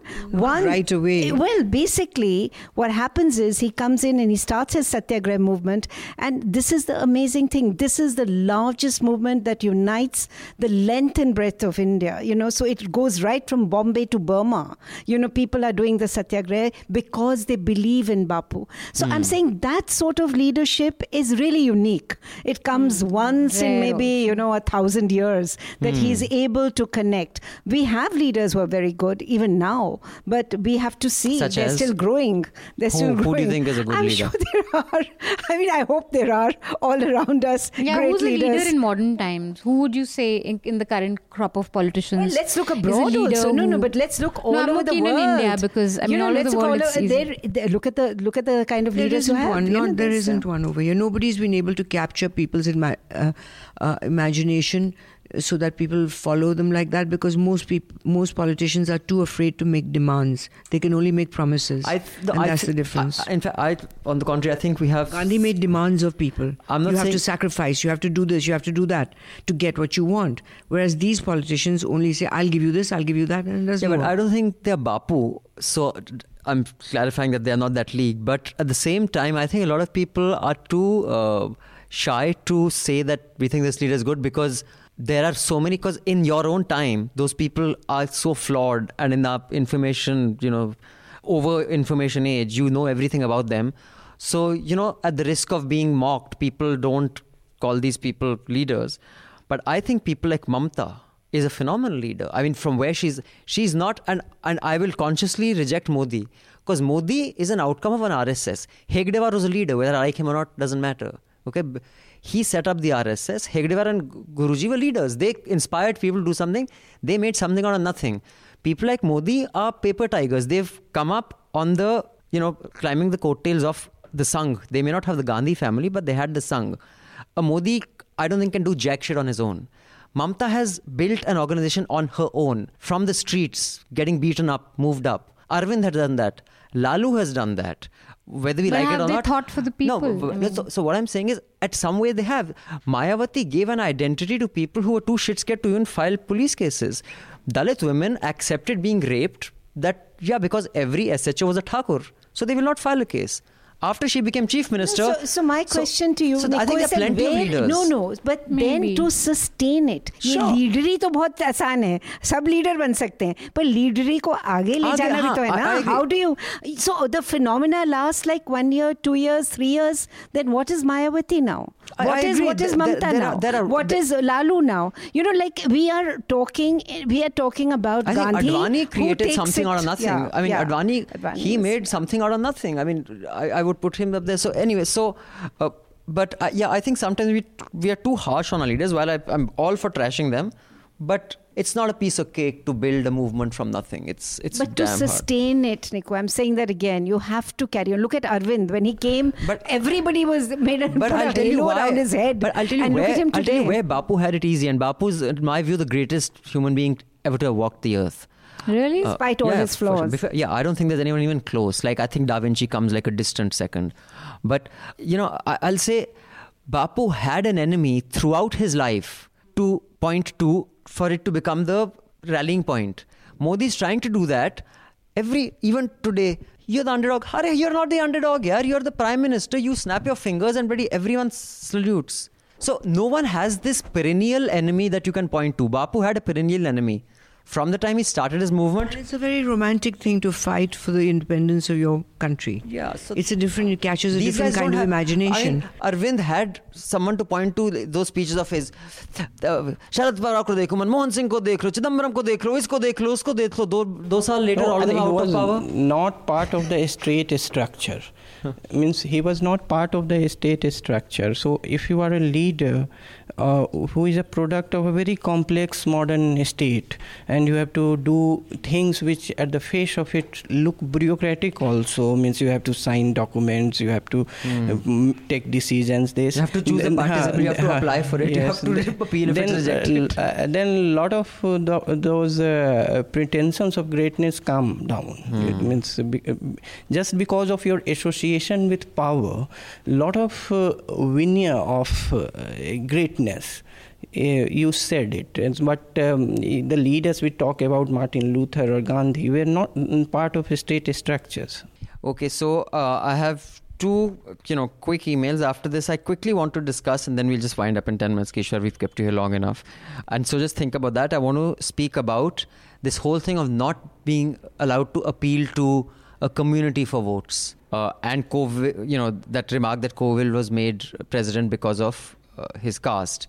And I don't see what the problem is there. And Maneka Gandhi's this thing also we should discuss. Along with all of This reminds me of the point Madhu was making last time with Sudipto. This mail comes from Shurveer Singh. Recollection of past experiences because of Hafta's discussion on caste. He says, the last Hafta discussion about hiding your caste identity brought back memories of my own. I became cognizant of my low caste when I was in 9th, and my math teacher inquired my caste. We argued a bit about my two surnames, Singh and Sachan, and then he explained to me that Sachans are Kurmis and hence belong to Pichdi Jati. I can still recall feeling helpless about it, that for no fault of my own, I was banished to identify with backwardness. In an effort to erase this identity, I dropped Sachan from my parents' name, and my parents' name in all legal documents. Many times in my life, people have mistaken me for a Thakur and have deliberately failed to correct them. Burden of the shame is heavy. When I joined in engineering college, the whole episode reincarnated. I didn't lie about rank or my caste, so I had to prove my worth to my roommates who all thought I was too dumb to be there. They were all angrily opposed to my reservations and I was made to feel apologetic for my existence. When I started outperforming them, the eye was directed towards the SC/ST people who struggled. I remember one of my classmates talking about a student from scheduled caste that he doesn't look like an SC guy, which is code for poor and uneducated. He also used to decry how reservations is only being used by rich SC/ST people. Apparently, Savarnas don't inherit a sense of irony from their ancestors. Having become politically aware, now I proudly own my identity. The wounds that made me feel less, I wear them now. Like battle scars, I have started to recognize the achievements of my father, who was the first of his generation to get a master's, or my brother who topped his state intermediate exam and became a diplomat, or my own, of being the first in my family to live abroad. We were all crippled by the caste system, but then rescued by the caste-based reservation system. Why should I feel ashamed to claim what's my own? Thanks and regards, Shurveer Singh. Thank you, Shurveer. I loved your email. Yeah. And a very inspiring story. And I completely agree with you on this whole, it is not merit and you haven't earned it. I think you have, many of us haven't earned privilege, but we are where we are because of privilege. I know I'm where I am because I know Madhu. I mean, let's face it. I mean, had I not got that job, and I wasn't that job, Madhu wasn't looking, someone give me the greatest resume. Sabrina was working there. She knew me. She says, "तू कुछ करता नहीं है सारे दिन, तू लंबे बाल के साथ टीचर ही करता है. तू आ." Madhu said, "ठीक है, उसका दोस्त है, काम कर ले." And the rest is history. I didn't have to fucking write an exam. It was just access. So that's true for many in journalism. Yeah, I mean, of course, then you proved yourself. Or so you think. So I think. Anyway, no, he did. This angst against reservation is so there. And I think the big reason is because in schools we're just not taught. Like, caste system is a chota sa chapter ki, it was division of labor and later on became I don't know in your generation not, Why but not? My ICSE Hindi book had a character called Tendi Chamar. We did not know it is a caste. We used to refer to someone as a Chamar or Bhangi because that's what people did. Yeah. It was bloody in my when I was in college, I realized that these are actual. In school we didn't even know. No, but then what you're talking textbooks have to be our taught. Textbooks had this shit, yeah. What you're saying and is... reason for reservation. But can we just say that, look, forget about textbooks. What is happening in real life? This is something which we have to constantly remember. That how many, from coming from whatever caste we are, how many of the other castes were we mingling with, and what kind of work were they doing in our homes and what kind of an attitude. So, just don't blame everything. What about the real life education that was going on around us, which is the indoctrination which we get from childhood, So I'll tell you, Niku, what happened to me. I mean, when of course, most of them unfortunately are still doing, domestic work and things like that. But see how urbanization, how transferring from your village to an urban area changes things. Because the woman working for me now, domestic, doing the sweeping, swabbing, I don't know what caste she is. She could be anything. I mean, she dresses well. She looks like... So she came to me and she says, ma'am, agli bari... I mean, she said, ma'am and all, ma'am, agli bari aapke ghar mein party hogi. Call my husband. He's a great bartender. So I was saying how wonderful. He has gone way beyond whatever his caste had been imposed upon him. He is serving drinks to people who don't know. He kaun hai? Aur hum पूछते भी नहीं हैं. In a rural background, it would be asked. There is, yes. In a rural background, you would be you would be stuck in silos, and this is where it helps. Urbanization helps. Yeah, sure. Urbanization, migration. You can leave those things behind. And in schools, how many schools do you have where they actually have these kind of reservations at school level? But I think now the sensitization has started. Sorry, go ahead, Anand. All the schools have, by law, they have to have. But But Not that's all. economic reservation. Economic. It's not EWS. caste-based. It's No, not not caste-based. You're right. Go ahead. I think I do visit my villages regularly. In villages also the untouchability bit is giving way. There is change happening. It has changed. Also because labor, the agricultural labor belonging to lower caste is respected more because of migration. There is a lot of shortage of labor. People are not ready to cut your crops or something. You have shortage of labor. That has changed. Means the upward mobility of lower caste. So in the scene, even in rural India, is not that there is this Amrish Puri Thakur and this, that. No, it is changing. I mean, the terms of social discourse, the terms of social transaction, it is undergoing change. It means it is not... Well, good to hear. Yeah. I think, and as it should. But going back to what we started the discussion with, the textbook point was just like British need to learn the horrible mess they created with colonization. I think Indians also need to learn the full extent, the full horror of caste system. I think most of us, we only get to know about it in college. Yeah. When we start educating ourselves or reading up. Yeah, Schools it's don't not a tell part us. of it. Yeah, I agree. It's a very benign sort of a it's thing not a part of the presented. So history why don't that we is have there. caste-based reservation right from school? Maybe we should. Maybe we should. Yeah, possible. So now here's the deal.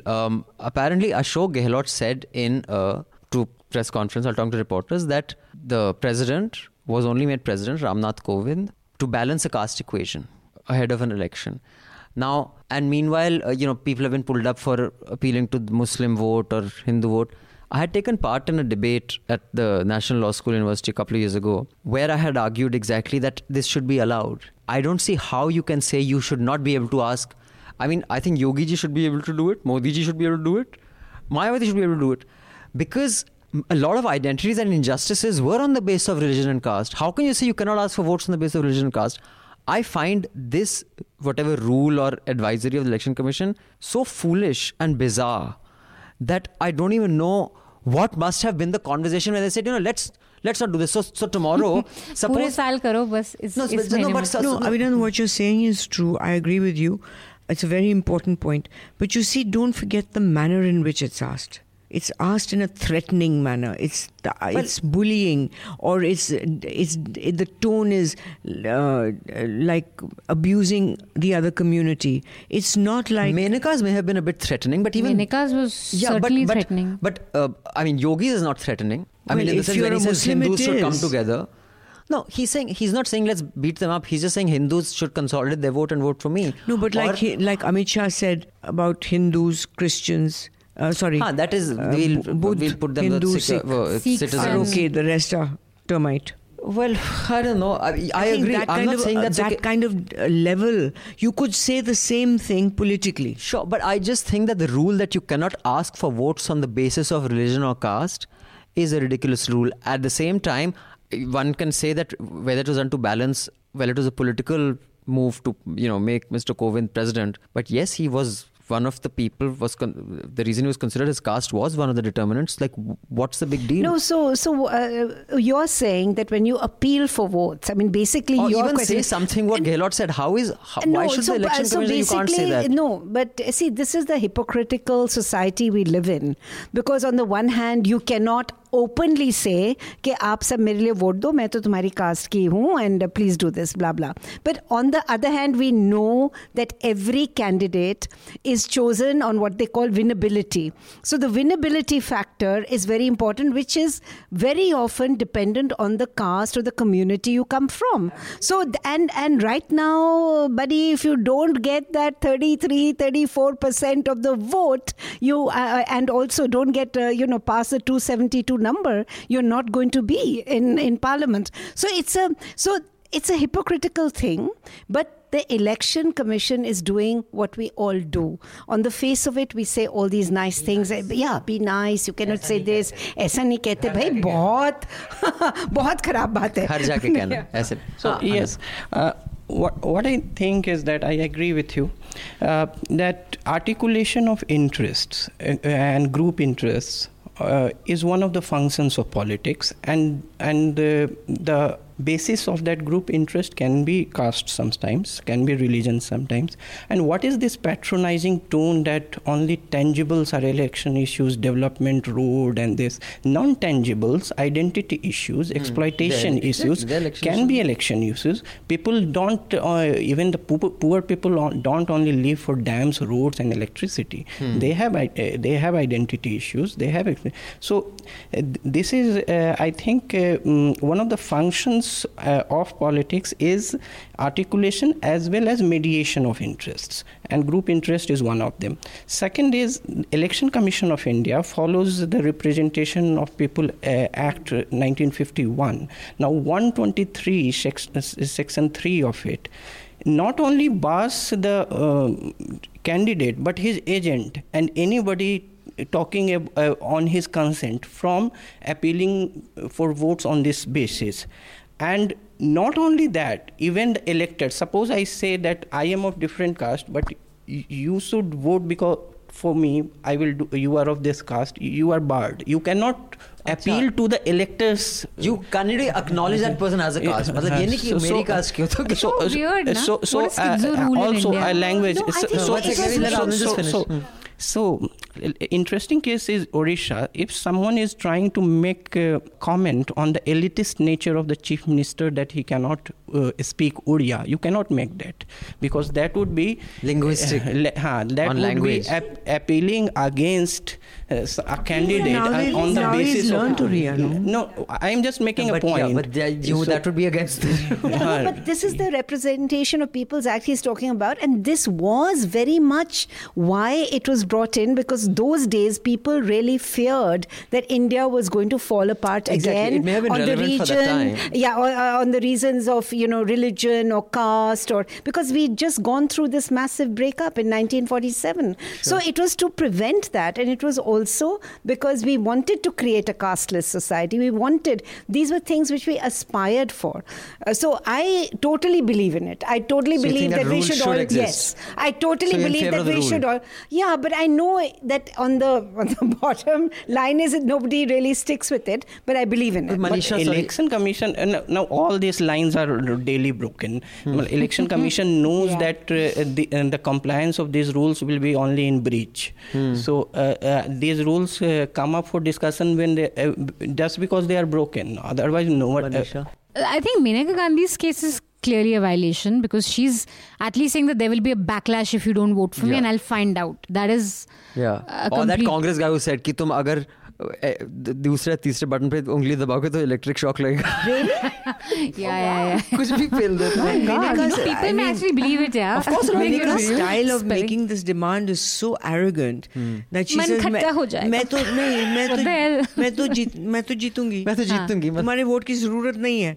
But bloody don't give me your vote and you're dead. Yeah.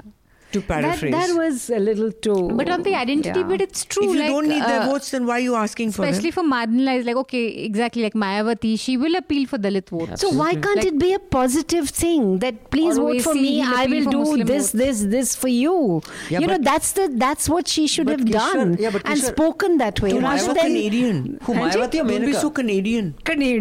Who are you talking about? Mayawati or... Who are you talking about? Canadians also Mayawati? goody. Why didn't you do this? Mayawati or Maneka? Who are you talking about? I'm talking about Maneka because... So guys, please keep your recommendations ready. I'm going to leave this last email and then we will, if anyone has any comment to make on this email, and then we can give our recommendations. Kishwar, you have to give recommendations, right? It's a pity we couldn't sit back and tell our listeners about what it was like back when Aaj Tak. By the way, Kishwar was the anchor of the show called Good Morning Today. She was this glamorous anchor we'd got. Until then, they were just, people like me who were in Good Morning Today or whatever. The last of glamour had left with News Track. She also came on Doordarshan.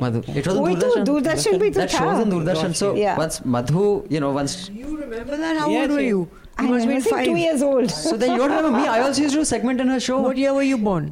No, I missed you. मैंने side में बना देता. देखो, at least he remembers me. At least remembers you. I remember Dr. Aruna Bruta. No, but she was after. No, I want to know what year were you born. So she was in 19... He was definitely born in the 90s. He's not that young. 1996 or something. You were definitely born in the 90s, 1996, right? 1980s. You were born in the 90s. No. I was born in 80s. Yeah, so he must be...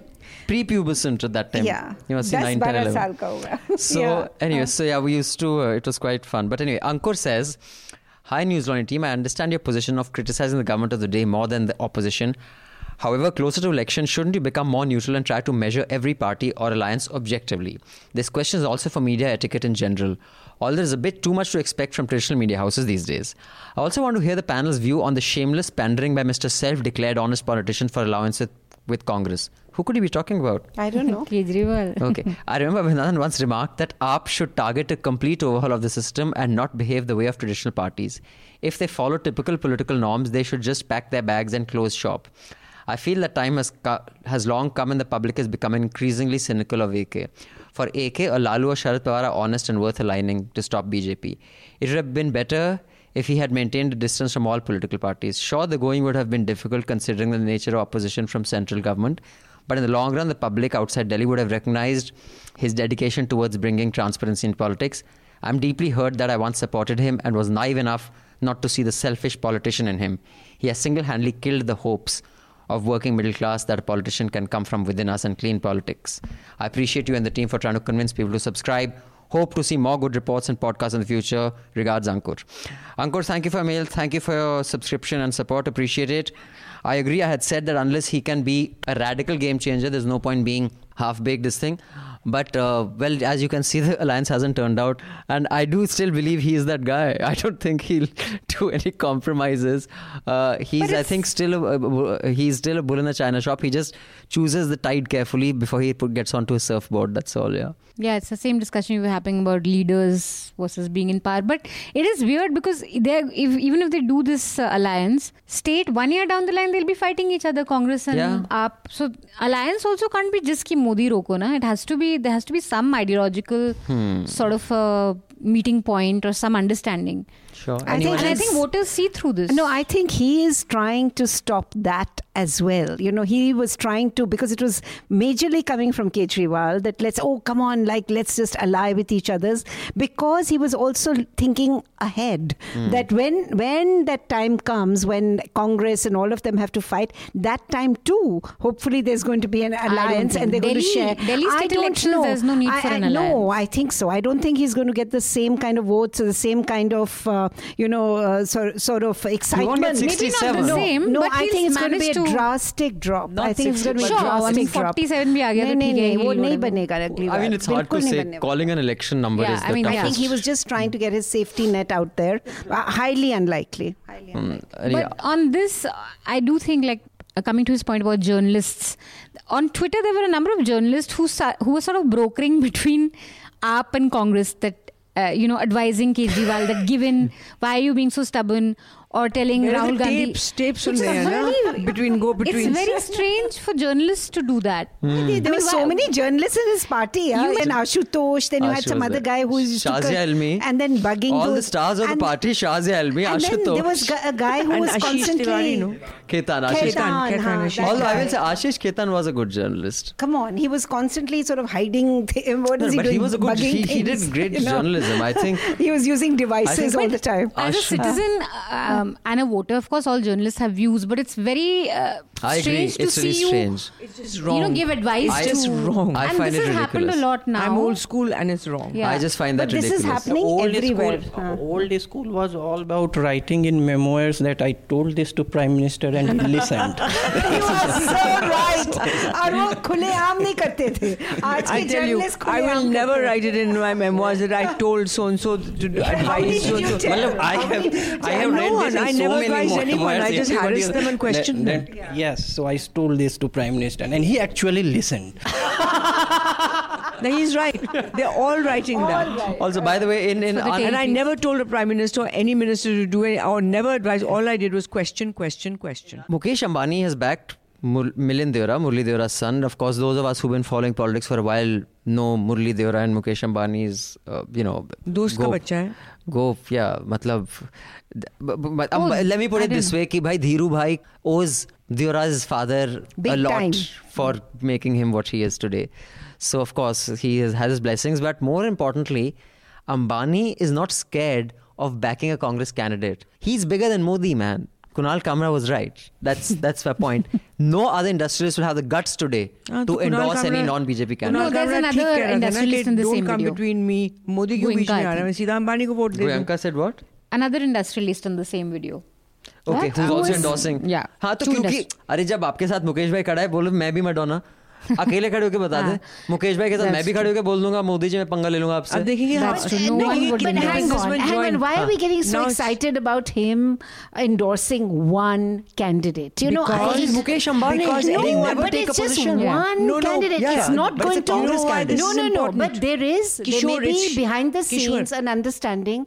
It's one candidate, boss. I'm not endorsing Kishore is not the the entire number. Congress party. Kishore is not the number. It is the most important thing that has happened in this election. Let me tell you why. Because all business people are petrified of even opening their mouths. Yes. Not just I Right. am And they saying give money. he has got an okay on this. No. And he they've may got. have got Let an me okay finish. on this. Let me finish. And they all give money to both parties. Congress is also taking money from business. Madhu, But with Mukesh having bucked the trend and endorsing a Congress person, now you see how they'll follow. They won't follow. There will be one candidate, and there will be something else. There will be some other deal somewhere. That's okay. I don't think so there'll be there's a going deal. to be no. Totally see where we are coming from. We also assume that the industrialists can do a hell of a lot without the government, no matter how rich you are. It is so not true. It is Kishore, so nobody not thinks true. that. Ambani's a different Everybody, ballgame. no, thinks that. not The- even an Ambani. I don't think anyone Nobody can do that. Nobody thinks that because the because they business have to people talk. They are have to known discuss. to beg, to plead. I They don't know go about on- that, but Of I'm course, saying that they tell me all- one businessman they who have to calls the negotiate. shots to the government. Name one businessman except Ambani. जो भी वो करते हैं वो No, सरकार से पूछ के करते हैं. Exactly. That's not breaking news. They go in a delegation. The American delegation, business delegation, comes with Obama, telling Obama, these are the terms we want. Our businessmen go with Modi with mera khata, mera ye please license de do, main ye kar do. They go to plead. Our businessmen are known. All they do is plead with the government. They've never shown spine. The only person who ever showed spine Premji. was Anu Aga when she spoke against the Gujarat Azim killings. Premji at the same And time. Aziz Premji. That's all. Nobody else. And this fellow Rahul Bajaj said something against Modi and he apologized. So the I'm next just day. saying, so what's the breaking news here? This happens all over the world. It's not unique to India that the industrialists I've and the never seen a- politicians No, it is all unique work to India behind because the industrialists scenes. around the world No, of tell course the they work government behind what the they scene. The want point and I'm the making- government listens. Only one. You watch and wait. Only the one. point I'm making is not that they behind this is my limited point. This is an old One debt sec. which he's repaying now. Yeah, but what and the I'm- whole world knows. It doesn't matter. After this is it. But after the fact that he can endorse a Congress candidate shows that he can piss off Modi and live with it. But my point is that today you have a rival channel, which is something which is coming up, which is going to gobble up News Laundry, whatever. But Which rival somebody comes along and says, I'm going to invest in you, Niku. But at the same time, I have to place, because it's an old debt, I have to place XYZ in that channel. This is my understanding with you. Is that okay? And this is going to be the editor of the other channel. You think he did that? That he asked Modi, is that No, okay? I don't know. I I'm don't just, think- I'm Not just at all. giving you. Time nahi hai. I'm just No, giving not at all. you. He doesn't I'm just need giving to. you. I'm just giving you another point of view. See, I'm a writer. I'm an author. I write novels. I sort of think. What are the scenarios that are played What are behind the it? scenarios that could be playing? But So I don't I'm think you're just supposed to asking enough you. businessmen. I'm They're asking so you in cowardly. your wisdom to consider this. That No, there I is tell you, I have another something point. that is happening Okay. behind the scenes, I have another and we point. should all be sensitive to it. Okay, now I have another point. What happens when, say, somebody like Dawood, somebody crosses Dawood, all right, and doesn't give his hafta? What does Dawood do? Does he let him go? Now, if he lets him go, it sets a precedent. Yeah. So he's caught. You can't slap a bully. Exactly. So Modi's in a position now that either he shows some teeth to Ambani, that all of you can't do this, all of you can't, हमारा side deal है. Yeah. ये और बता दो कि ये side मुझे deal नहीं है. मालूम. But if he lets him get away with it, then everyone will say इसके तो दांत ही नहीं, हम जो मर्जी करें. I think just one sentence. The key point here also should be whether he has endorsed the candidate or the party. Yes. The candidate. The candidate. Candidate or That's the what I'm party. saying. Then it's a one and candidate. endorsement of candidate can be for very personal reasons. Of course it can, but yeah. I mean, it Let's goes not out. get the too visual goes out. excited about it. No, I It's think just it's a a big small deal. thing. I think it's a big deal. It's just something. Yeah, okay. So, recommendations, starting with Madhu. Last week I was reading Rajat Gupta's book, and that interview is done, and I highly recommend it. Kishwar, recommendation. Other than your book, recommendation, Jallianwala Bagh, yes. 1919, The Real Story, that I'll recommend, Kishwar. You recommend something else you think our audience should read. Well, watch. It could be a film at I'll least. go back in time a little bit because I was reading this novel by Sarat Chandra called Aakhri Prashn, The Last Question, and I think I would recommend it highly because it just reflects how little India changes. You know, it was probably written about 100 years ago, but some of the arguments in that book are so powerful, all about whether there should be, you know, just Hinduism dominating, what is the idea of India, what is the identity. At the heart of the novel is a very strong female character who's highly liberated for that time. So I think it's a great novel. I would recommend it. Manisha? I will recommend the Indian Express piece today, which explains the case against Sadhvi Pragya. I think everyone should read that. And the editorial that goes And with the it editorial also. Anand. Okay, so just seeing this book and Nargis book, I was reminded of Lord Desai's, Meghnad Desai's book on Dilip Kumar, Nehru's hero in the life of India. I think it's a very well written book, and those sometimes over intellectualizing the strands between Nehruvian India and the cinematic personality of Dilip Kumar, for his fascination, adolescent fascination with Dilip Kumar, and how the post-independence India somehow reflected in the image of Dilip Kumar's various roles in various films. And so that is a very good book, I think. Second is about Jallianwala Bagh. I would recommend the writings in a very small Hindi newspaper. There was Pratap, and writings of Ganesh Shankar Vidyarthi about Jallianwala Bagh in Pratap. I see. So my recommendations are the following. One is Jallianwala Bagh 1919, The Real Story by Kishwar Desai. Do pick it up. I have worked with Kishwar. One thing I remember, Kishwar, is how hard you worked, and you went, I don't know how many days without a break. Remember, you had to anchor every day. Yeah. It was bloody ridiculous, Absolutely, yeah. So, day and night. Yeah, day and night. It was like, and you had to show up because you used to roll live. At 7, you had to show up at like some 6 or 5 every single day without a break. So yeah, do pick up this book. I'm sure Kishwar has worked very hard on it. The other recommendation that I have is this debate. The link is below, where I argue why you should be allowed to make appeals for votes on the basis of religion or caste or any other demographic. I think without that, you're not a democracy if you kind of ban that. And thirdly, I recommend Anand read. It's a podcast. It's on The Indicator, Why Introverts Get Paid Less. It's actually a study that shows that introverts are actually paid less than extroverts. Maybe it's... Why are you pointing at Anand? Because he's an introvert. Because he's an introvert. No, I thought he's written the piece. That's why I'm saying. Are you still an introvert? Not anymore. What are you today? Even odd. Are you kidding? I'm not saying Anand. I highly recommend Anand. No, when he read that came, piece. he was an introvert. He never spoke. Now he speaks. Yeah, but still. So... You're an introvert. Well, पूछ तो ले उनसे. No, I am not used to such self-importance. So, Answer मिल गया? खाओ कड़ी. Has nothing खा I रही would हूँ say. कड़ी, खा रही हूँ. On that note, I love thank you panel. Yeah, why is that a phrase? I love I know curry. why. It's a Punjabi thing. But curry तो अच्छी होती है. Curry is the best. Curry pakoras are the favorite comfort food. What is अंग्रेजी आज भी में मैंने कहते हैं? कड़ी खाई. You should say khao lauki or something like that. Yeah, No, but khao करेला, kaddu. They say करेला, khao Kaddu I love. करेला. I love अच्छा, kaddu. करेला. They say Karela Karela khao. I also love love. Karela. Oh gosh, what Lauki does is the only everybody hate? vegetable that Lauki. is Lauki. Let's Khao let's lauki. go. Khao lauki. Okay, Khao from lauki. now on it's khao lauki. Khao lauki. Okay. So Better fitte muh. Fitte muh.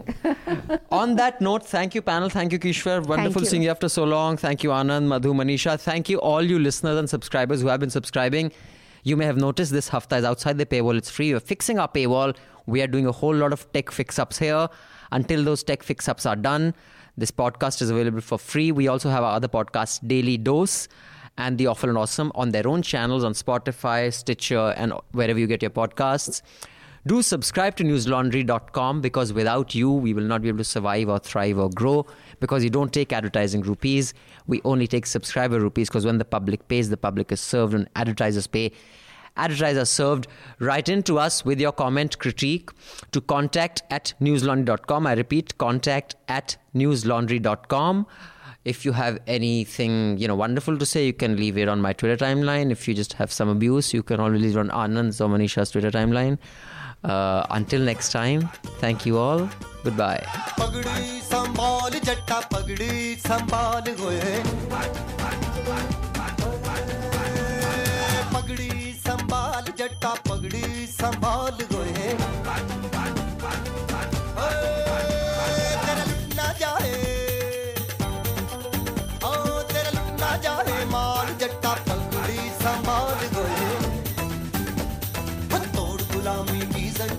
बदल दे तू अपनी तकदीरें पड़ जा ऐसा इनके पल्ले कर दे इनकी पल्ले पल्ले तोड़ गुलामी की जंजीरें बदल दे तू अपनी तकदीरें पड़ जा ऐसा इनके पल्ले कर दे इनकी पल्ले पल्ले. All the News Laundry podcasts are available on Stitcher, iTunes and any other podcast platform. Please subscribe to News Laundry. Help us keep news independent. To catch all our podcasts on news, pop culture, current affairs and sport, visit newslaundry.com. Follow us on Facebook, Twitter and Instagram and subscribe to our YouTube channel.